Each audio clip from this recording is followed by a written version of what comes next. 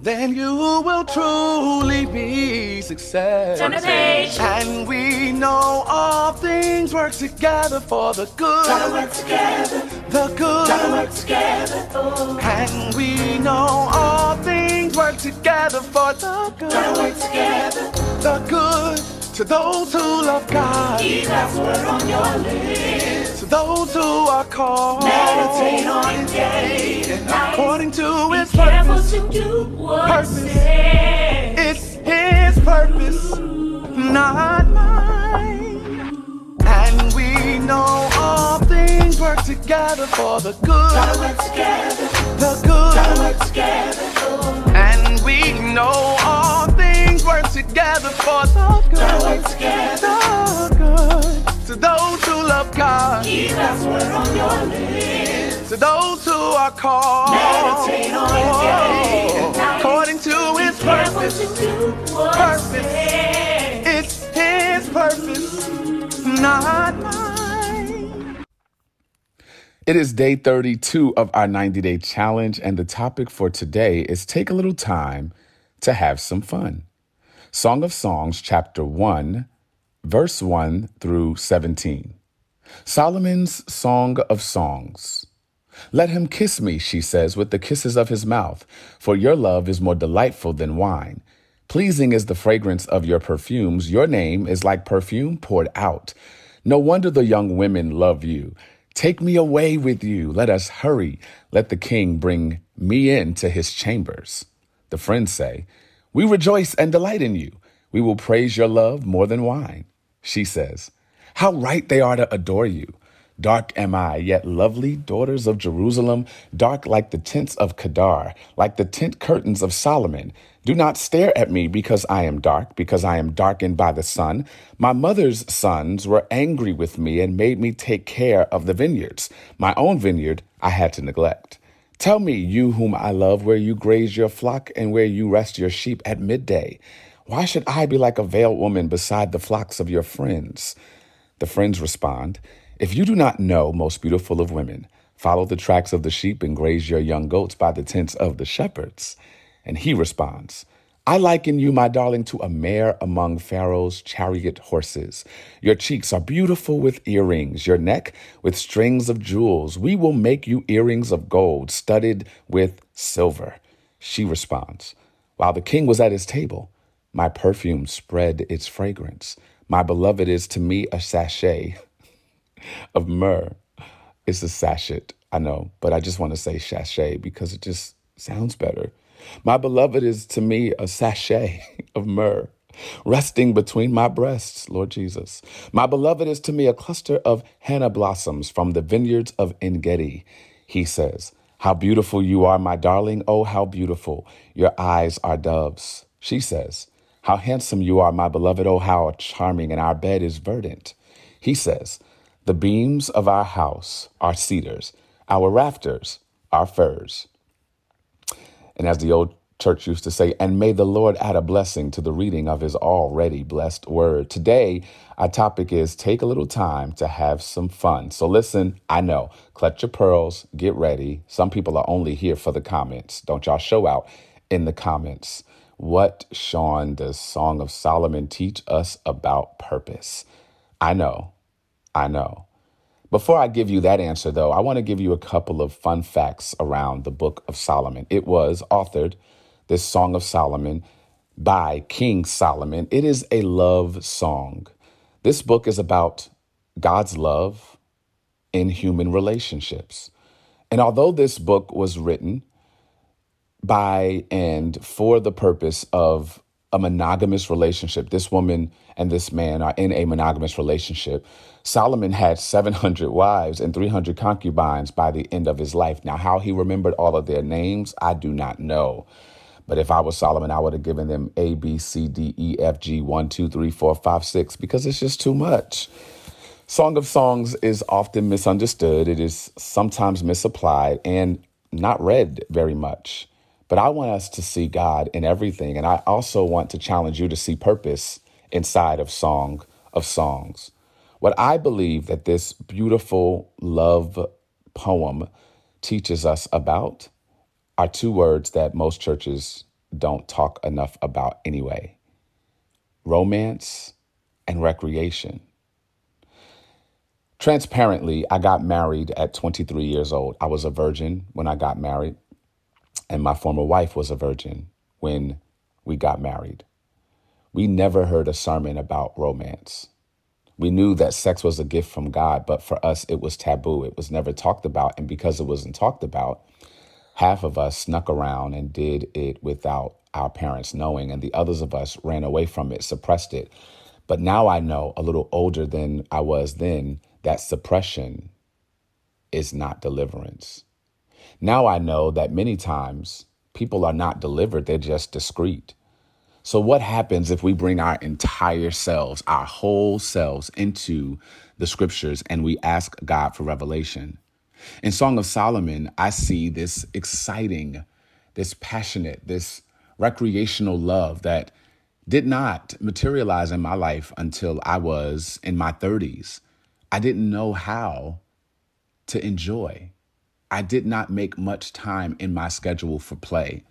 I am a very serious person and I am methodical. I am an ex-workaholic. I am not a workaholic anymore. I am grateful that the 90-Day Challenge has taught me the beauty of Sabbath, and the relationships that I have maintained over the last few years has really taught me balance. But every once in a while, I struggle with fun. I am not the kind of person that hangs out late at night or that schedules things in my time for recreation. But I'm learning over time that romance and recreation give meaning to our lives. And for some people, romance is recreation, right?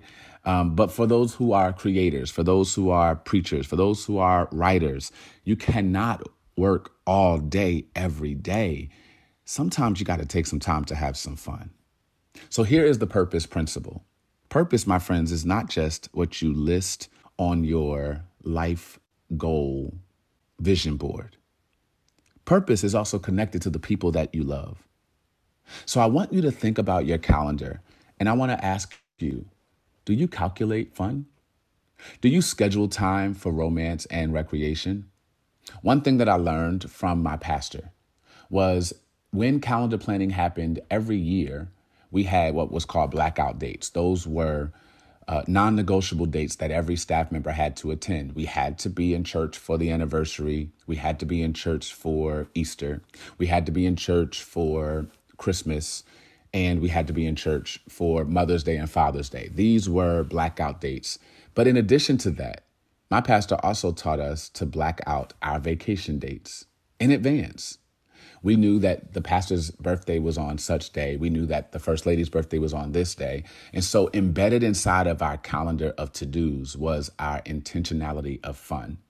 If we had a hard work week like Easter, we would take the next week off. He would shut down the offices, and that was when we were able to plan our vacations. I want to know, when's the next time you're having some fun? Have you scheduled it into your life? Or are you just waiting for fun to happen upon you? Now, there are typically two kinds of people that hear this advice. We have the person who only has fun and has no boundaries to get work done. But then we have the other person, and that's more like me. If I could, I would schedule productivity into every moment and minute second of my day, and fun would happen by accident. Now I know differently.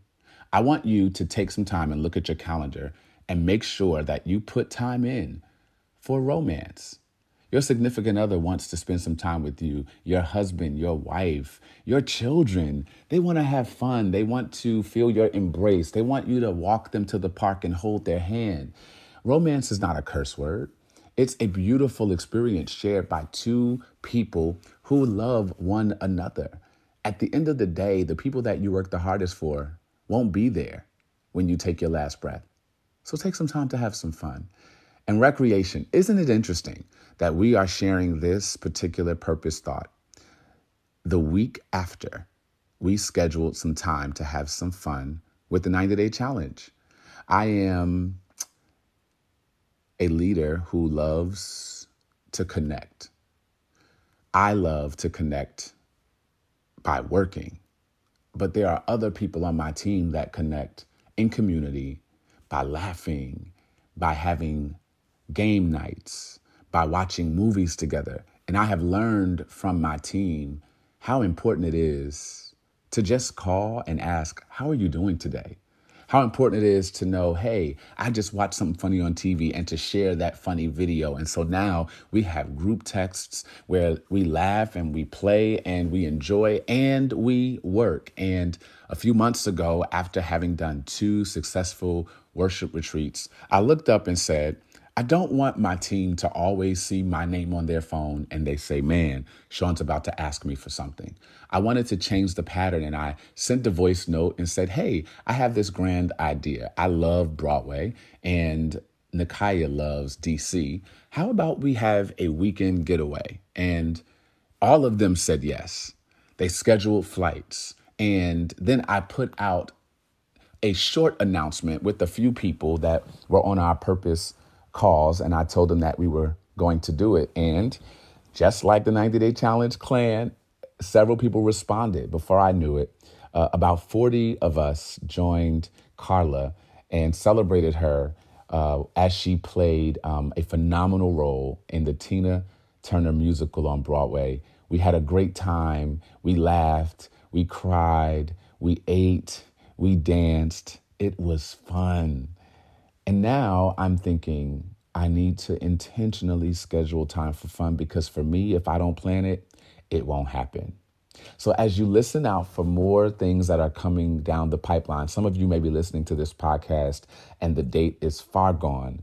I want you to always know you can plug in by going to my website to see what recreational activities are happening, because I am committing to doing that more often, at least once a quarter. You need to take a little moment to have some fun. Who is begging for your attention? Who wants to see you laugh again and smile again? Where do you go to recharge? Because when we don't allocate time for healthy fun, we automatically subscribe to unhealthy fun. And unhealthy fun looks like distraction and procrastination. Unhealthy fun looks like addiction and giving yourself to things that are not healthy or safe for your soul. When you don't take time to have fun, fun is had, but it might not result in positive purpose. So I want you to look at Song of Solomon as a rubric, as permission, as God inviting us into the beauty of romance and relationship and recreation. But as I even studied more to prepare for this Purpose in 66 curriculum, I found that there are several scientists who have been studying the art of play as adults, and they have come up with some phenomenal discoveries that literally changed my life. I want to share with you one of the videos I saw that impacted me in such a way that I knew I couldn't keep it to myself. And in our workbook, you will also see additional guides and recommendations so that you can encourage those around you to have fun. I know I've said it before that you only go as far as your team, but if that team feels more like slaves than friends, I wonder if we're doing something wrong. Take a look at this video before we go.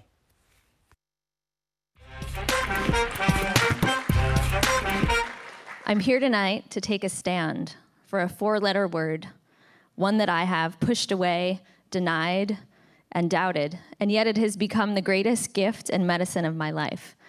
I'm here tonight to take a stand for play. And out of all the things that are important in the world, why choose play? Because play, I have found, is the most effective and powerful tool to get groups and teams to connect and collaborate quickly, easily, and deeply. So as Brady said, in 2003, I co-founded a practice called Acro Yoga that builds community through the values of trust, connection, and playfulness. And after 10 years of building Acro Yoga into a global movement with hundreds of thousands of practitioners, I decided to sell my half of the business to take play into companies. And that was really scary because as a culture, we don't value play. We think of it as something for kids, something that is frivolous, but actually play and work are not opposite. They're very much complementary. So there's a book that came out last year that actually says that play is the number one motivator for work, twice as powerful as purpose and almost 3 times as powerful as potential. So in contrast, a recent Gallup poll says that 70% of our workforce is disengaged. How many people are going to work every day doing things they don't care about for a paycheck just to survive at the end of the week? There's a gap here, and I think play has a part in solving it. So what do we mean when we talk about play? Play is something you do for the pure enjoyment of it, not for a goal or for an outcome. It involves taking risks, being creative, getting outside of your comfort zone, interacting with other people, and being present. Mindfulness is something that many companies have embraced as a tool for becoming centered, focused, and available to the present moment. And play is just being in an extended state of mindfulness, except you get to add fun and togetherness. So in a recent workshop I did with ESPN, we played this game, Yes, Let's. One person makes a suggestion, and everyone immediately in the whole group says, yes, let's do whatever that thing is, and then they enact it. So in this particular instance, one person said, let's do the wave. And so everyone was like, yes, and they all passed the wave down. And then there was this awkward moment, and someone said, let's pass it back, and they passed it back. And then they said, let's do the conga line. Everyone said, yes, let's do the conga line. And there was like, dun, dun, dun, dun, dun, dun, and the crowd erupts with laughter. So improvisation might seem like this isolated thing over there that doesn't relate to real life, but you're making improvisational decisions every moment, and play is training for the unexpected. It helps you to make those decisions and stay calm under pressure. Play turns strangers into community. It breaks down barriers, it levels hierarchies, it unravels power dynamics, and it creates trust and connection in groups almost instantly. Play lights up the brain. It decrystallizes the patterns of the mind. It helps the left and right hemispheres talk to each other, so we create new neural pathways, literally making you smarter and expanding your range of being. Play makes failure fun. So it creates this low-stakes environment where you can make a mistake and laugh at yourself instead of get mad at yourself or blame one of your team members. And it creates an atmosphere of innovation, creativity, and a willingness to take risks. It also invokes a sense of childlike, playful curiosity and wonder, where we see the world and its challenges with fresh eyes. We can think about how can something happen instead of what if it could happen. There are many great leaders who have endorsed the value of play, including Albert Einstein, who said that play is the highest form of research. And he was known to make many of his famous discoveries while playing his violin. So play takes many forms. For me, often it's hiking up in the Oakland Hills with my dog, Charlie, where I get my greatest insights and discoveries, or going to Burning Man like I did this year with my husband and wore my wedding dress for fun on our 1-year anniversary. So for many of us, work and play feel separate. They feel opposed. But how can we start to knit them closer together? How can you start to infuse your work with a sense of playfulness, a sense of enjoyment for doing it just for the pleasure that it gives you?